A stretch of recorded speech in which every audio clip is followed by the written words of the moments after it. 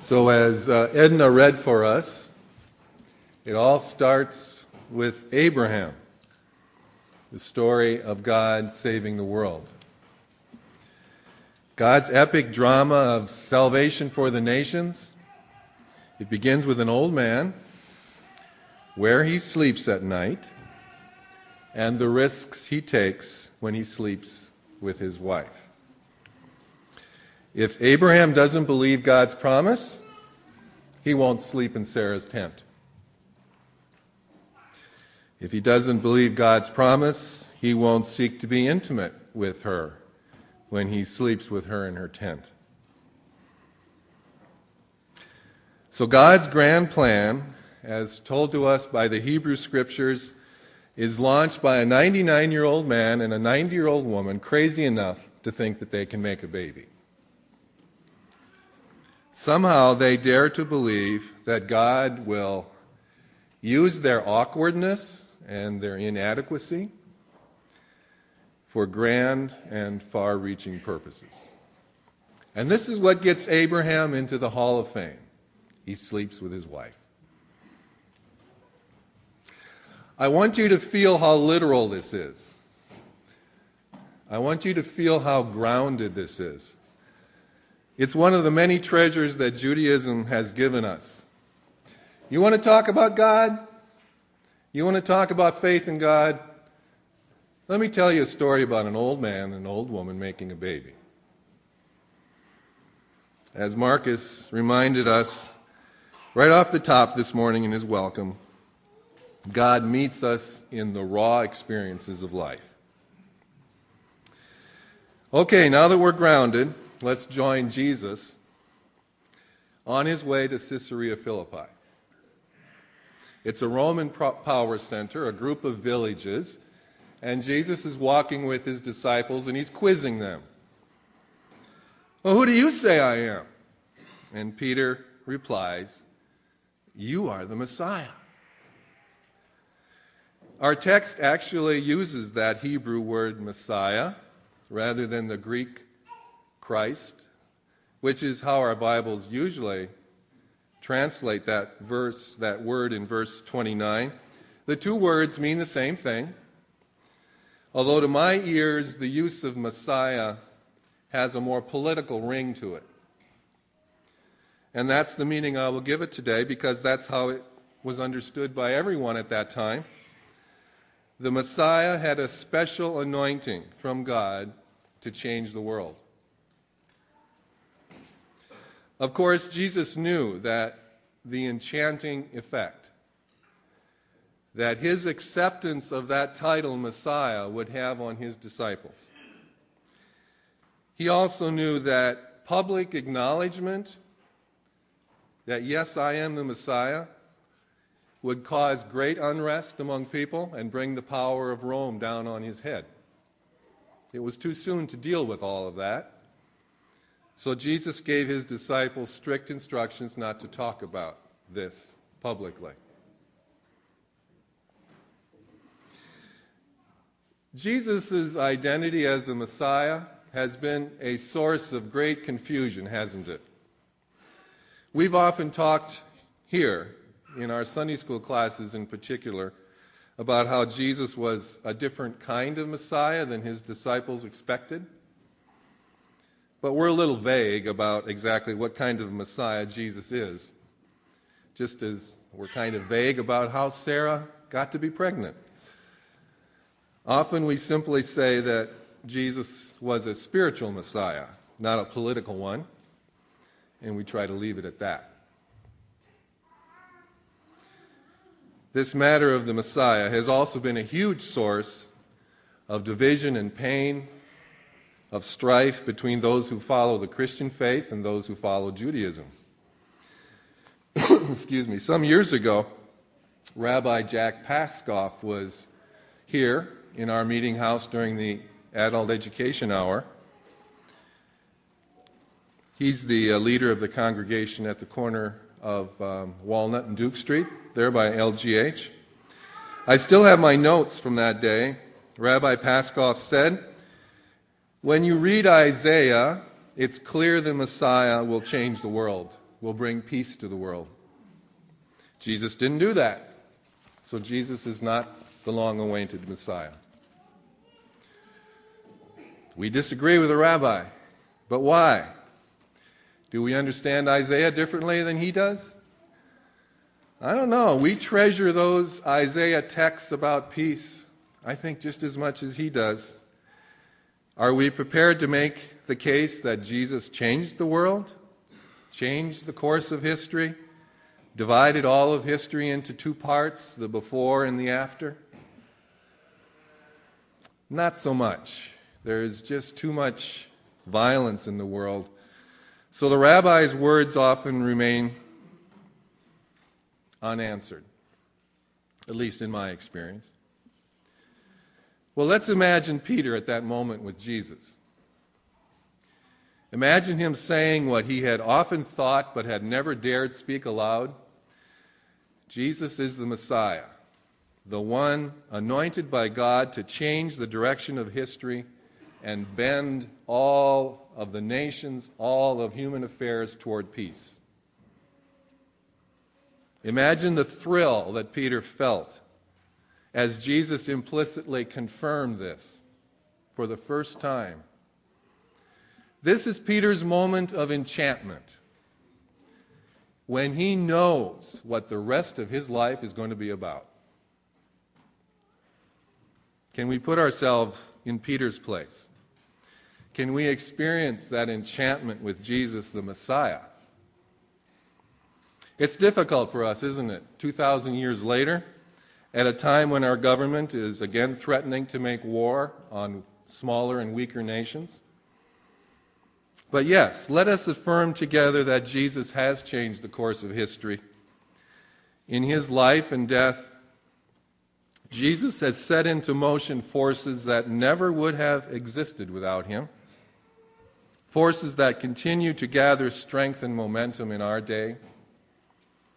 Please don't think this is just pious church talk. What Jesus unleashed in the world, says Anthony Bartlett in his book, Virtually Christian, and he uses language of physics.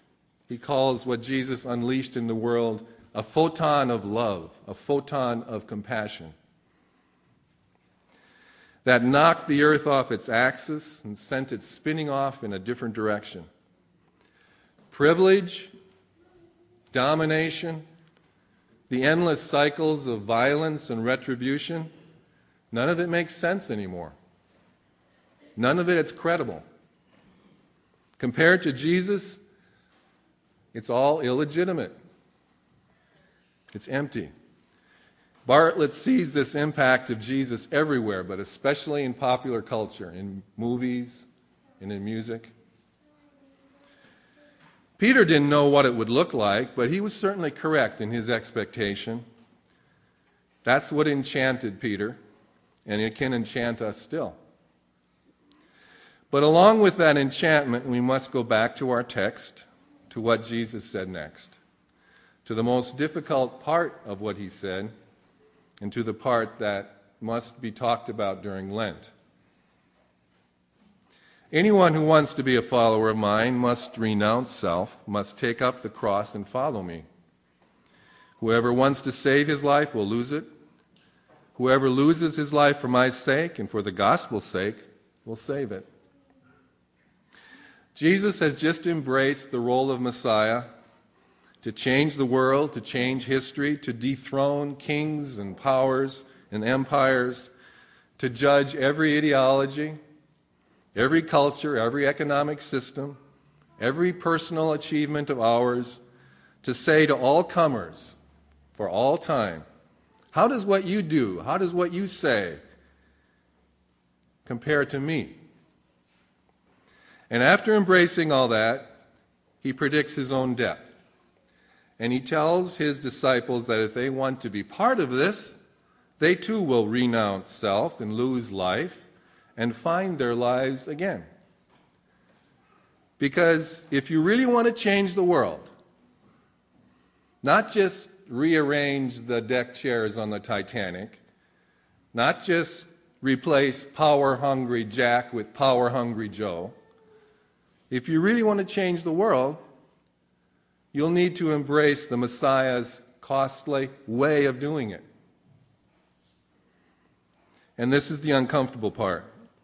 We're too familiar with how the way of Jesus ended, how he was arrested as a lawbreaker and tortured and executed in the most awful way imaginable.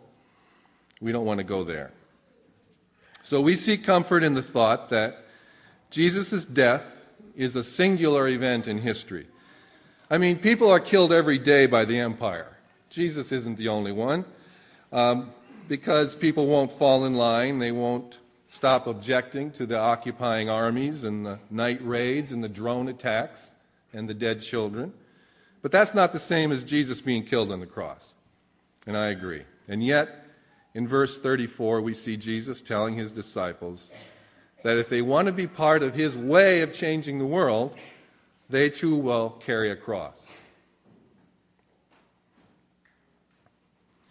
Jesus was sure of this, I think, because already here in Mark chapter 8, he knew that he would not use violence to change the world. Already here, he knew he wouldn't save it by using magic or by suspending the laws of nature. Though still a young man, Jesus already knew what Abraham learned when he was 99 years old. The path to the promise is living the life we have in a new way. Sleeping in Sarah's tent, then trusting God for the rest. Excuse me. So, to those enchanted by Jesus' pledge to change the direction of history, Jesus says, "Follow me. I want your help to make all of this change visible, not only in Jerusalem, but all over the world. But my way of changing the world is high risk. It will not put you in charge of anything. It will put you outside of your comfort zone, and it will attract disfavor from the people who think they are in charge." In January, a couple months ago, I met a man who understands these words very literally. And by his literalism, I think he can help us think through what they mean. Norman Lowry is the man's name. He's 59 years old, father of 3, grandfather of 6. Former assistant chaplain at Water Street Mission. He used to live here on East Chestnut Street, just the next block to the west of us here. And he often came to community meals on Monday night. He knows Pastor Ron and Pastor Sue. For most of the past 3 years, he's lived on East King Street. That's right, he's an inmate of the prison. There he's been serving time for activities at the military recruitment office near Park City. Activities that include blocking the entrance, breaking windows of the recruiters' vehicles, and trespass. Norman did these acts as a witness of conscience against the war-making of the United States. He's convinced the violence our country has unloosed on the Muslim world is bringing God's judgment down on us. Indeed, he thinks it has already begun. During the hour we spent together in January, Norman talked mostly about the men he's with in prison. He knows some of those men from his days back at the mission. They're very keen to know about God, and they're very open to talking about Jesus. Norman spoke of the violence he sees in prison, much of it by the guards, not all, certainly, but a good deal of it. The racism of the domination system at work. Norman spoke of our society's enthusiasm for locking up black and brown persons for petty crimes, and the way churches often support that kind of locking people up. Norman talked a lot about Jesus and how Jesus mingled with the outcasts and the marginalized of his day. Norman's enchanted by Jesus. He wants to do the same and has found a way to do it. He's content in Lancaster prison. He feels close to Jesus there. He says he's occupying the prison as a missionary there. Now, maybe I don't know Norman well enough to put him here in our sermon for the morning. It's just that the day I began reading Mark 8 was the same week that I got to meet Norman for the first time, and I really couldn't avoid making the connection. Here's a man who has looked hard at life and death that America is creating and has compared it with life with Jesus. And after counting the cost, he has decided to follow Jesus, cross and all, and he's happy with his choice. Now, his example is too much for us, too much for me. I can't imagine being him. Yet the starkness of his example clearly brings into focus several aspects of the Lenten journey. Our disillusionment with the direction our society is going, our enchantment with Jesus' promise to change the world, the cost of stepping out of what is and into what will be, and the energy and the purpose we find when we make that crossing over. I've heard many of you testify from time to time about times when you stepped over from one to the other. In your lives, I've seen what that looks like, in ways less dramatic than Norman's, but just as grounded in life. As part of your reflections during this Lenten season, I ask you to remember these times of crossing over from your life. Your disillusionment with the way life has been packaged, your enchantment with Jesus' way, your fear of the cost, and your crossing over. A couple of years ago, I wrote a poem, Giving Up Empire for Lent. It reflects one little, insignificant maybe, crossing over in my life. It's very much about disillusionment and a little about being re-enchanted. Let me read it for you. Play music in the morning. Let NPR be quiet for a change. Enough of their turning the awful into reasonable sounding things. That New York Times on the newsstand, let it lie till it's yellow with age. They provoked the Iraq invasion. Now it's Iran we're supposed to hate. The suits on the evening news reporting what an anonymous source said. It's just another inside player dealing both sides of the game. Let it all go till Easter, part of the purge and the cleansing we need if we're to tell truth from fiction, if we're ever to believe. This is part of what Lent gives us, the invitation to admit the trouble we're in. This is what Paul is doing in the passage that Rachel read from Romans chapter 3, with his recitation of gloomy texts from the Hebrew Scriptures. It's not so much that we as individuals are so horrible, although sometimes we are horrible, but more to the point, I think, of what Paul is saying, is that something has gone horribly off track, and it's carrying us along with it. Lent invites us to acknowledge the deceitfulness that permeates our society and seeps into our lives. And when we get quiet enough, it even invites us to confess that sometimes we're more comfortable with the lies than we are with the truth. We have 4, nearly 5 weeks for this remembering before we reach Good Friday and the cross.